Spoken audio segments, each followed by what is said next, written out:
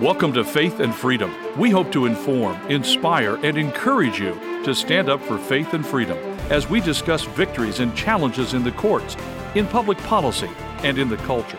Faith and Freedom is brought to you by Liberty Counsel, a litigation, education, and policy organization.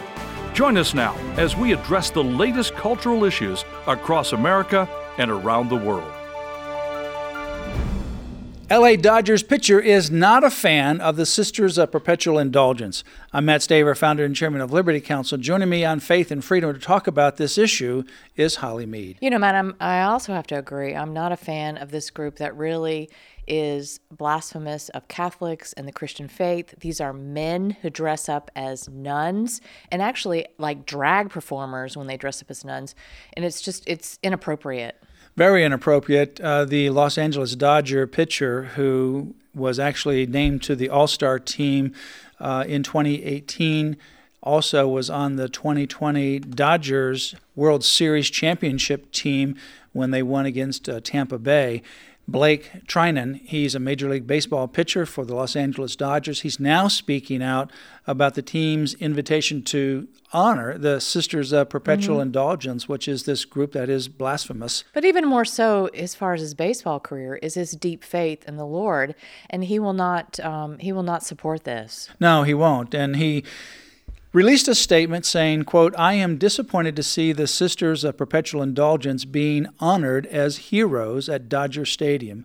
Many of their performances are blasphemous, and their work only displays hate and mockery of Catholics and the Christian faith. I understand," he says, "that playing baseball is a privilege and not a right. My convictions in Jesus Christ will always come first. Since I have been with the Dodgers, they have been at the forefront of supporting a wide variety of groups. However," he continues, "inviting the Sisters of Perpetual Indulgence to perform disenfranchises a large community and promotes hate of Christians and people of faith. This single event alienates the fans and supporters of the Dodgers, Major League Baseball, and professional sports. People like baseball," he continues, "for its entertainment value and competition. The fans do not want propaganda or politics forced on them. The debacle with Bud Light and Target should be a warning to companies and professional sports to stay true to their brand and leave the propaganda and politics off the field." You know, and this really sums it up when he says, "I believe Jesus Christ died on the cross for my sins. I believe the word of God is true." And in Galatians 6:7 it says, "Do not be deceived. God cannot be mocked. A man reaps what he sows." This group openly mocks Jesus Christ, the cornerstone of my faith.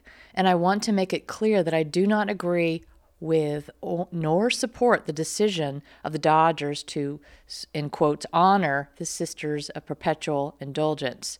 But as for me and my house, we will serve the Lord, Joshua 24:15.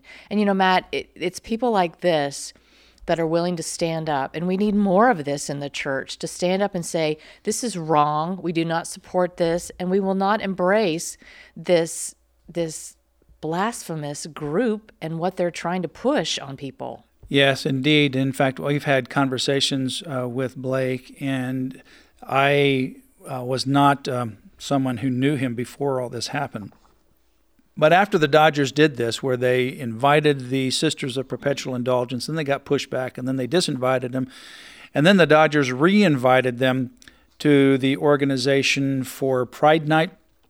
That's when he reached out, and we had communication with him. I found him to be a very sincere, solid Christian, and he wanted to speak out on this issue because he's a Dodger. And what the media and social media were saying is they were lumping all the Dodgers in together. Of course, right. He is very much opposed to this mockery of faith, and that's in fact what the Sisters of Perpetual Indulgence are doing, is they're mocking faith. These are men, as you said, dressed in drag as nuns, and they're mocking the Catholic Church, Catholics, all people of faith, and to have them invited and be central to any competition, such as Major League Baseball, is just absolute nonsense. But, you know, the fact of the matter is, one of the things that is happening, I think maybe people don't understand the pervasiveness of this, is this DEI, the diversity, equity, and inclusion. And people in the Dodgers management and others say, well, it's just a business decision. And they're going to do this because they need to increase their DEI score. No, they're caving to pressure of activists. And they're saying that if they don't increase their DEI score, then the advertisers will pull away. And so in order to placate this radical LGBTQ, etc. agenda, which is one of the components of DEI, then they need to placate. They need to do these wild, radical things. And so that's why they were saying this is a business decision. So we're going to invite the Sisters of Perpetual Indulgence. That will increase our DEI score. Advertisers will love us because the advertisers are getting pressure from different entities promoting diversity, equity, and inclusion, promoting the LGBTQ agenda, especially during June. And all of that is coming to bear here, and that's one of the things that's happening. But, when you look at, say, Bud Light. I'm going to say, use that as an example. That is not a very good marketing example. I know, it makes no sense. Yeah, and they've gone downhill. People don't buy it anymore, and you've got this man who is dressed up as a woman prancing around, and these people that buy Bud Light don't want any part of that, as well as Christians, conservatives, all those. You see the shelves are now full of Bud Light because people don't want a part of that. Their marketing person actually left the company because of this atrocious decision. Well, as of now, and that number keeps on increasing, Bud Light, as a result of that debacle, has lost $27 billion in market share. Is that a good business decision? $27 billion. Hello? Its stock dropped by 19.98%, which is 0.2% below 20. If your stock drops below 20% in a period of time, then it is considered a bull market.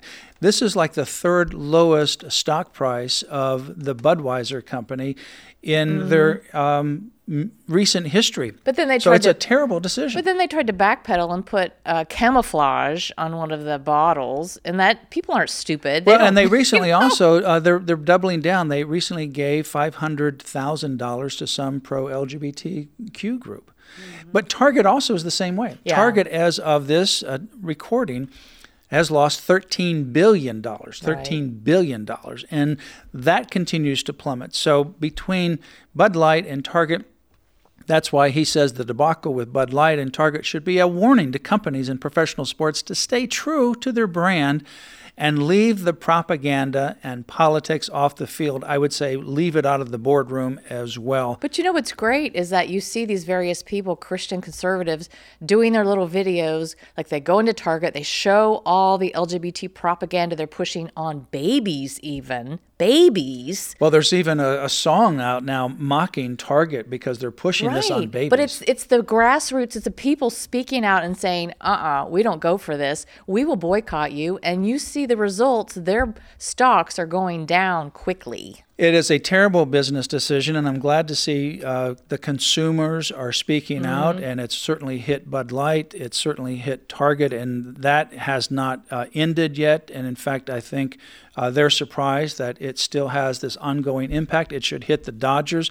Thank you to Blake Trinan, Major League Baseball pitcher, World Series winner in 2020. And we need to pray for him, too, and the other players that are speaking up against this, because they're going to get some pushback.